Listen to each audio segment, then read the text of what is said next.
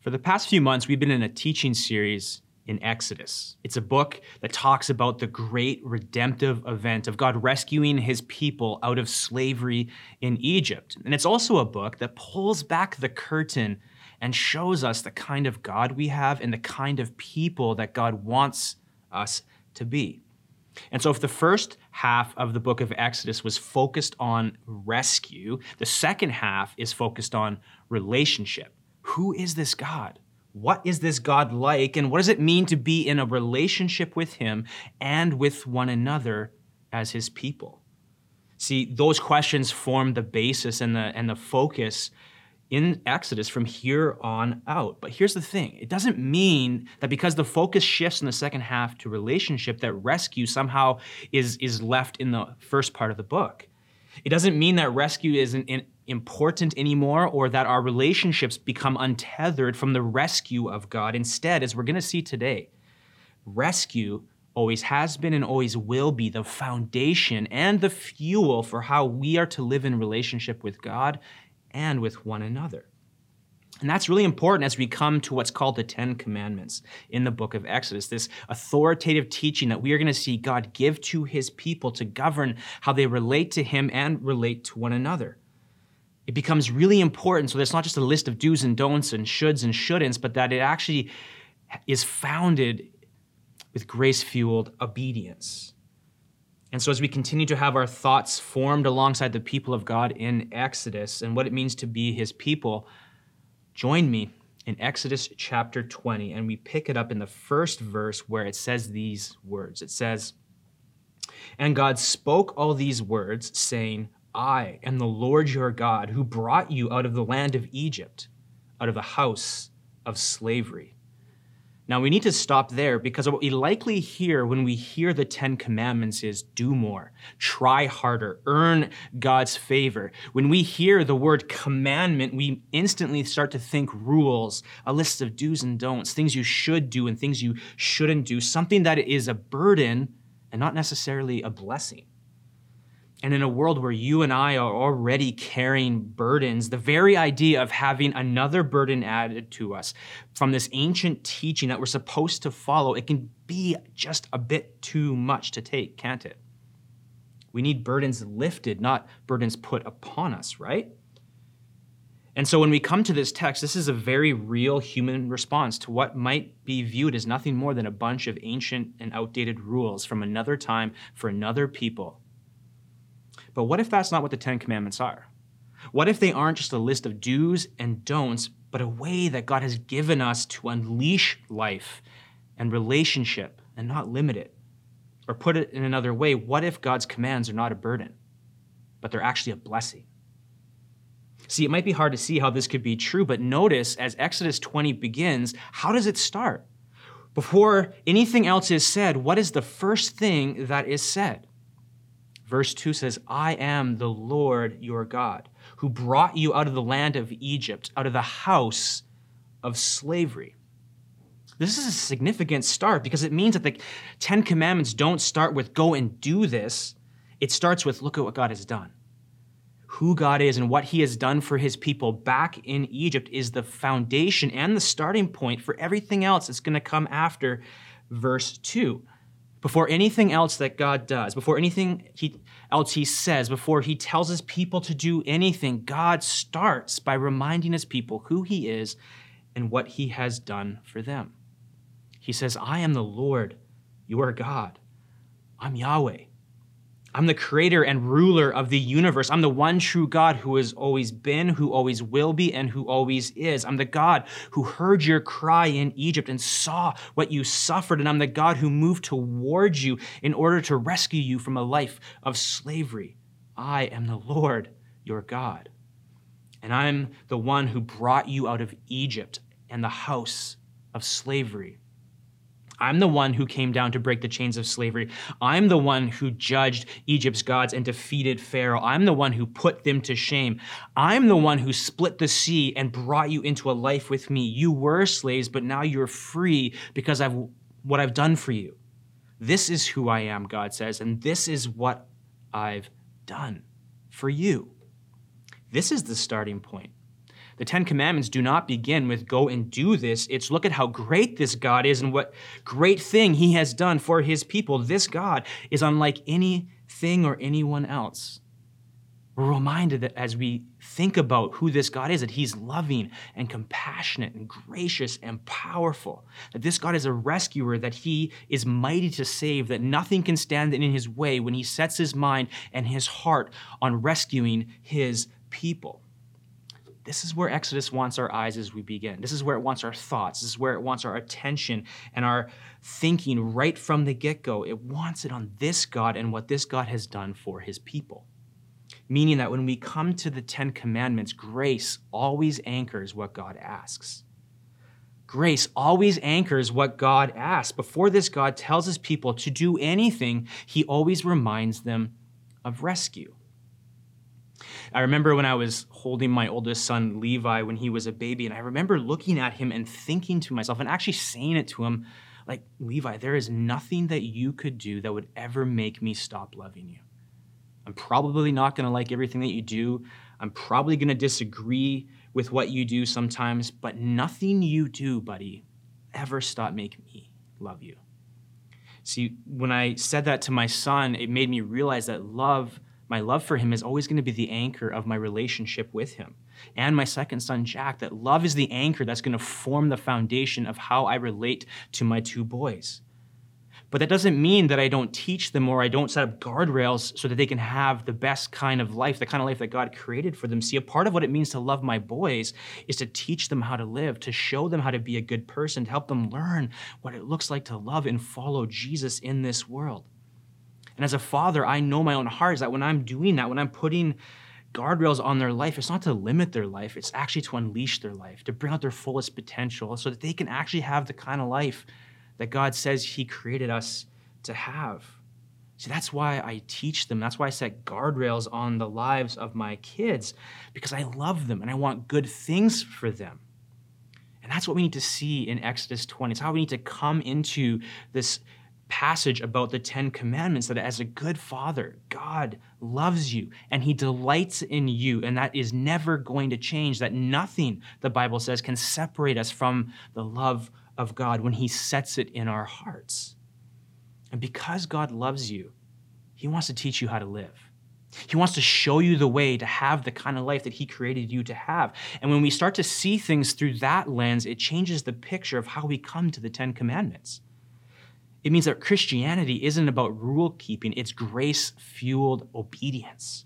It's doing what God says because we are loved and accepted by him. And here's the thing, we have to get that part right. See, if we don't get that order right, then we're getting off on the wrong foot. We're actually reversing it, and we're actually going to start falling into religion when we reverse it. See, religion says, I obey, therefore I'll be loved and accepted by God. But the gospel of Jesus, the message, the good news of Jesus, of who he is and what he's done, says, I'm loved and accepted by God. Therefore, I obey. Therefore, I follow what God says to do. Do you see the difference? Religion switches it from the way it's supposed to be. One way of living leads to pride and despair, and the other way leads to life. And that's what God wants for his people. He wants us to have life to the full. He wants us to have the best version of life, the life we were always meant to have, but we lost because of sin. Jesus said, this is one of the reasons I came. In one of the Gospels about his life story, John chapter 10, verse 10 says it this way. Jesus is talking and he says, I came so that they can have real and eternal life, more and better life than they ever dreamed of. That's why Jesus came. Jesus came to give us the life we've always dreamed of, but we could never find on our own. The life that we're searching for, the life that we're hungry for, the life that would give us everything we've always dreamed of and wanted. And we get that life when we put our faith in Jesus, when we trust in him and what he's done. But here's the thing. Salvation is only the first step. It's a great step, it's an important step, but it's not actually the final step in our journey with Jesus, learning to live the way of Jesus is. And that is something that is going to last the rest of our lives. Salvation is a moment in time, but our sanctification, becoming like Jesus, is a journey that we take with him for the rest of our lives. So Jesus gives us life, and he teaches us how to live the life that he's rescued us into. And for us, we can look back to the teaching of Jesus called the Sermon on the Mount as kind of the summation of his way. This is our version as God's people on this side of the cross and resurrection of the Ten Commandments. Jesus' Sermon on the Mount shows us a way to live as citizens in God's kingdom. That's where you and I can go to learn how to relate to God and one another as God's people. But remember, in Exodus, we are before Jesus, and so this is the first time that God gives them an authoritative teaching to show them how to relate to him and to one another. For Israel, the Ten Commandments revealed who God was and how he wanted his people to live. This law, this teaching called the Ten Commandments, was to be the guide for God's people, to show them how to relate to God and to relate to one another. And the first thing that God wants his people to know about this is that he wants his people living from love and acceptance and rescue and not for it. That's the anchor for all that God asks of his people. And if we're to understand the Ten Commandments and what God is doing with them, we need to grasp this. We need to come back to this and hold on to it and see this as the foundation and the fuel for everything that comes after. Grace always anchors what God asks, and what God asks is always fueled by his grace. And now, with that kind of preparatory work, we're ready to move into the rest of Exodus 20 now. Now we can read the Ten Commandments like this. Because God is who he is, and because he has graciously and powerfully rescued you from a life of slavery to be his treasured possession, this is how you are to go and live with him and with one another. Exodus chapter 20, verse 3. You shall have no other gods before me. You shall not make for yourself a carved image or any likeness of anything that is in heaven above, or that is in the earth beneath, or that is in the water under the earth. You shall not bow down to them or serve them, for I, the Lord your God, am a jealous God, visiting the iniquity of the fathers on their children to the third and the fourth generation of those who hate me, but showing steadfast love to thousands of those who love me and keep my commandments. You shall not take the name of the Lord your God in vain, for the Lord will not hold him guiltless who takes his name in vain. Remember the Sabbath day to keep it holy. 6 days you shall labor and do all your work, but the seventh day is a Sabbath to the Lord your God.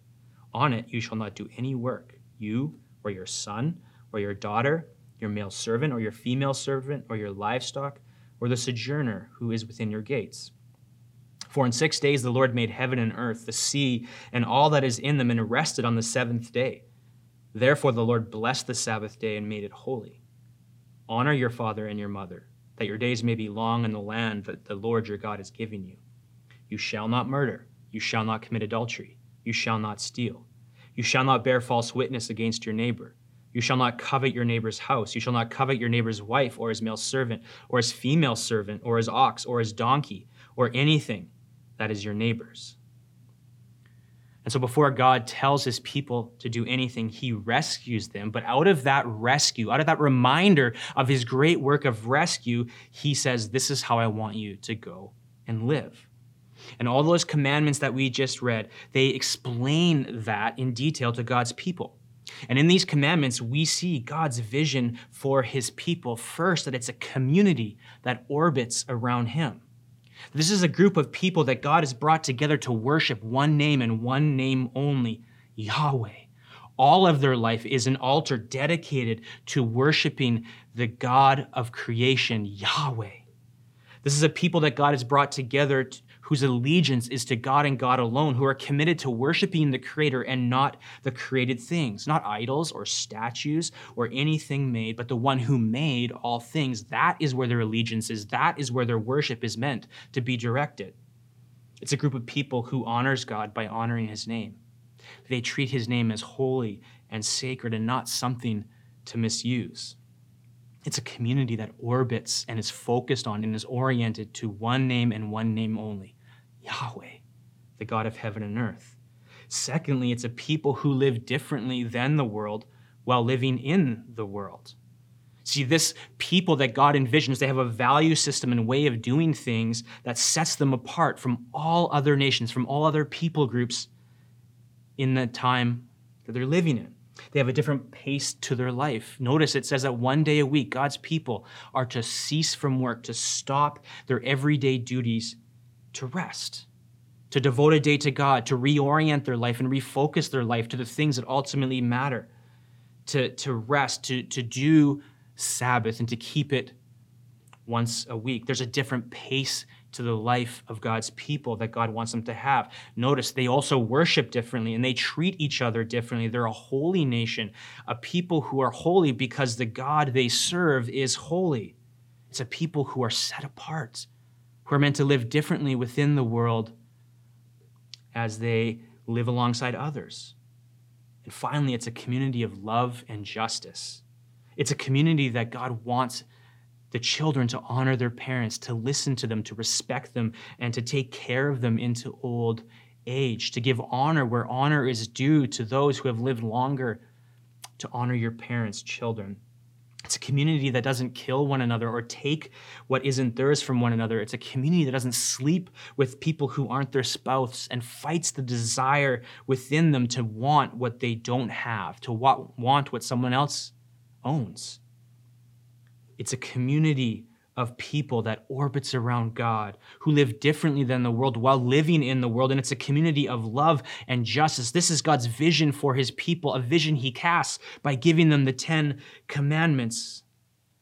And it's a people who are set apart by God for a grand purpose.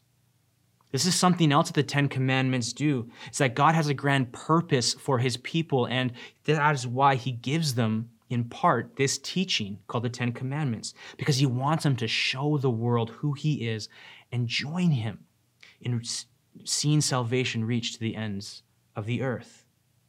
If you flip ahead in the part of the Bible called the Old Testament, there's a prophet named Isaiah, and through Isaiah, God says these words about his people. He says, "I will make you, Israel, as a light for the nations, that my salvation may reach to the end of the earth."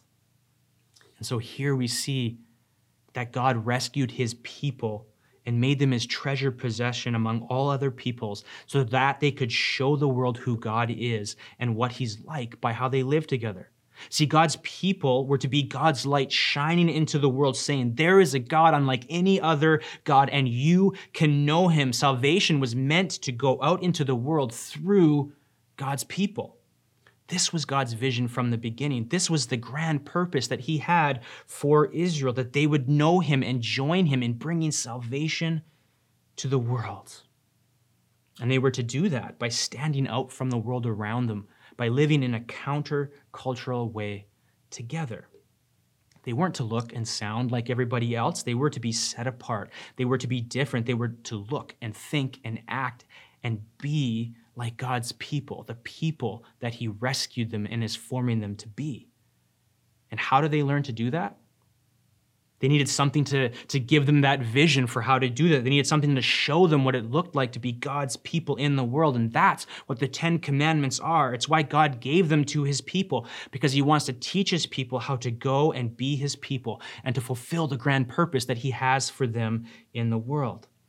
And when we see them in that light, it helps us to understand that God's commands are not burdensome.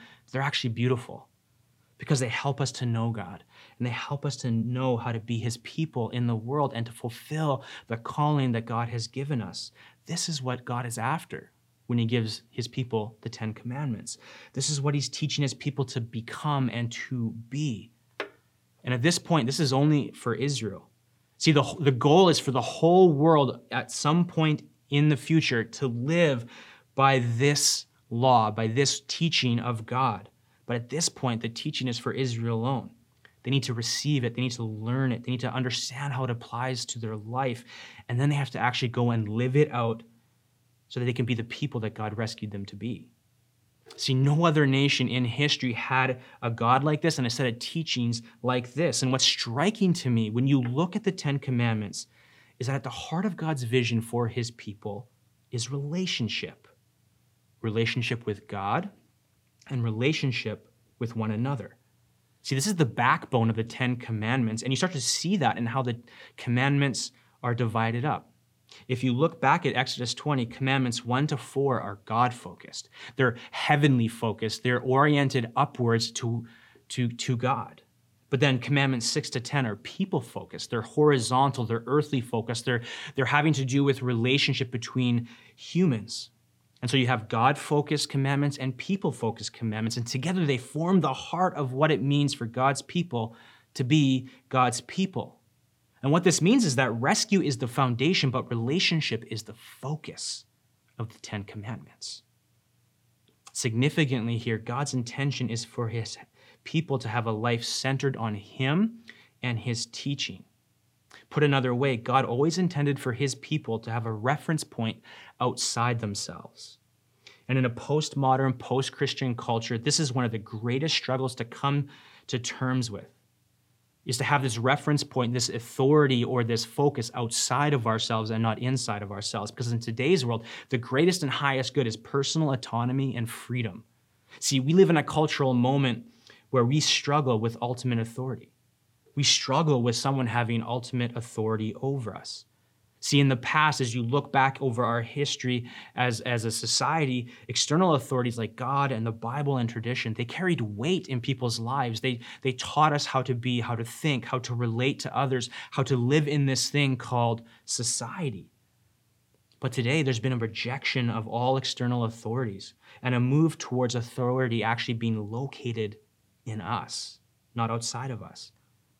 The message is, I'm the captain of the ship. I'm in control. I'm the boss. I get to choose what is right and what is wrong. That's the thinking of culture today. And the answer to any external authority is to throw off the constraints and relocate authority in ourselves instead of God or something external to us. And the result is that life has become more disordered than ever before. I like what author David Wells writes about this. He described this shift as losing our center. He says, as the 21st century is beginning in the West, part of that disorder is the sense that life has no center, that it is adrift, that it has no meaning. The biblical answer about why we have lost our center is rather straightforward. The center has not been lost. What has been lost is our ability to see it, recognize it, to bow before it, to reorder our lives in light of it, to do what we should do as people who live in the presence of this center, this other, the triune, holy, loving God of the Bible. And so in other words, we've pushed God out of the center, or he's always been there, but we are refusing to keep him there. And when we push God out of the center of all things, something has to fill that place, and that something has become us. We've become the center. We become the authority. We become the shaper of what is true and what isn't. And so the 10 Commandments come along and they challenge our desire to have authority over our own lives. They confront our desire to be the boss, to run the show, to have control, and to decide for ourselves what works and what doesn't. And I know that when I look at the 10 Commandments, I feel this tension. I feel it pushing against me, this external authority. And sometimes I just want to push it away. Sometimes I don't want it to be there, but I can't ignore the reality that God gave this to us. And it helps me to understand the intent and purpose for why God gave it to us. Because the whole purpose of the law was this. It was to teach God's people how to relate to God and one another.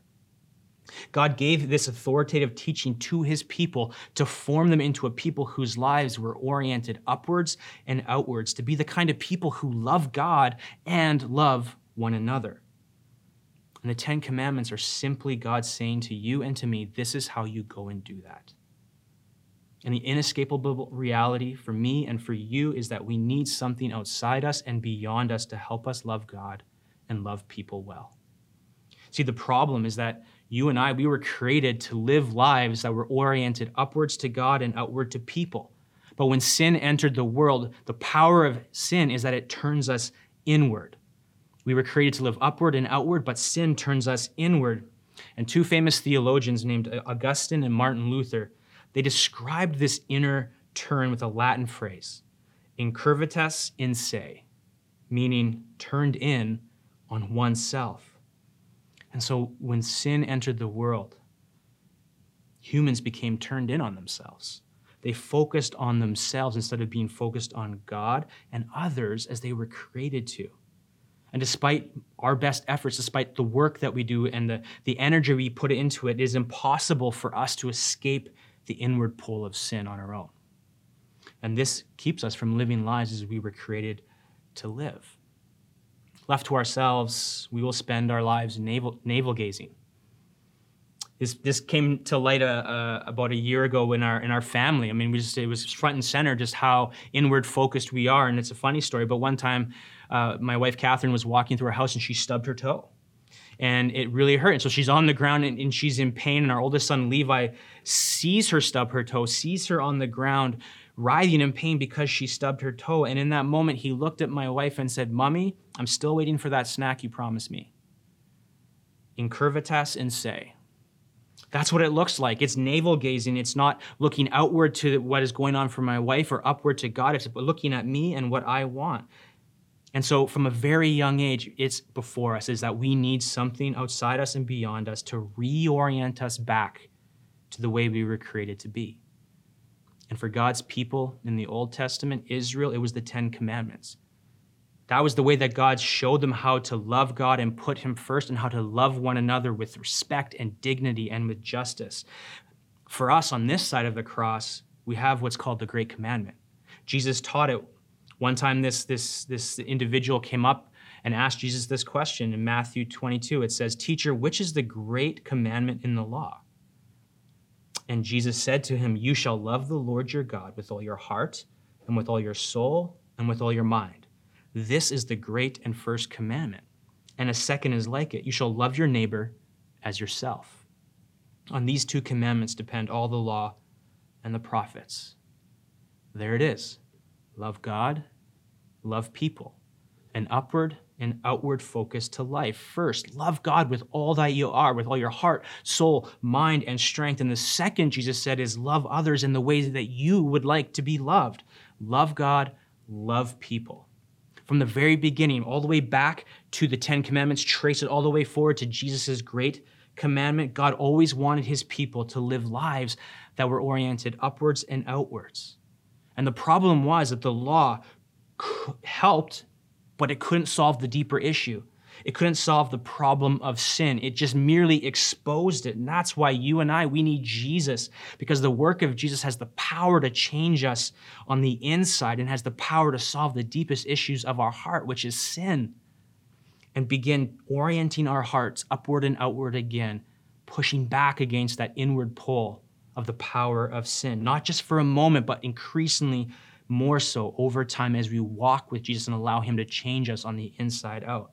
See, the law couldn't do what the love of God in Jesus can. And God's plan all along was to see this law move inside, to be written on our hearts, not on tablets of stone. And there's a prophet named Jeremiah, and he actually spoke this and looked ahead to the day when Jesus would come and make it possible for this to happen. In Jeremiah 31, it says this, "Behold, the days are coming, declares the Lord, when I will make a new covenant with the house of Israel and the house of Judah, not like the covenant that I made with their fathers on the day when I took them by the hand to bring them out of the land of Egypt, my covenant that they broke, though I was their husband, declares the Lord. For this is the covenant that I will make with the house of Israel after those days, declares the Lord.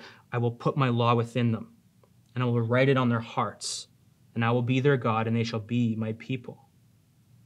See, God's plan all along was to do something in Jesus that would change us on the inside and reverse the inward turning power of sin, to release us into lives of loving God and loving people. And the way that we were always created to be, God's plan was always Jesus. And when you and I put our trust in him and we lean our lives against Jesus and we allow him to form us and work in our lives, God's power comes and starts working inside us. In the control center of our being, the Bible calls it the heart, and it begins to change our hearts to look upward and outward in the way that we were always meant to.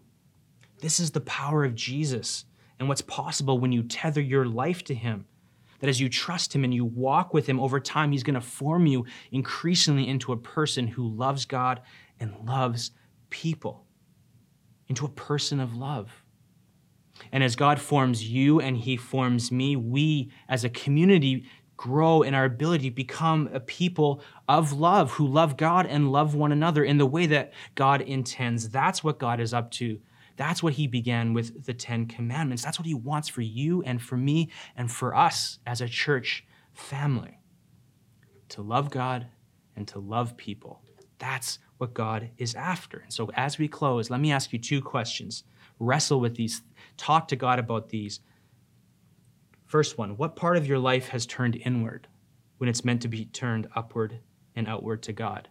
Is there a part of your life where you just notice this self-focus, this self-reliance, this inward turning, where you know, maybe you don't, but in some ways, maybe God will lead you to see just how you've turned inward when you should be looking outward to others or upward to God? What is one area of your life that's turned inward when it's meant to be turned upward and outward? Secondly, what's one thing you can do this week to love God and to love people? What is it that you need to do to put yourself in a position to receive the love of God, but also express your love to him? What's one way that you can actually take the love that God's given you and share that with someone else in your life? What's one thing you can do this week to love God and love people? Ask God. Ask him to reveal what that one thing is. Ask him to reveal how you can actually go and live this out. Put yourself in a position this week and allow God to reorient you toward him and toward others, because that's how you were created to live with God and with God's people.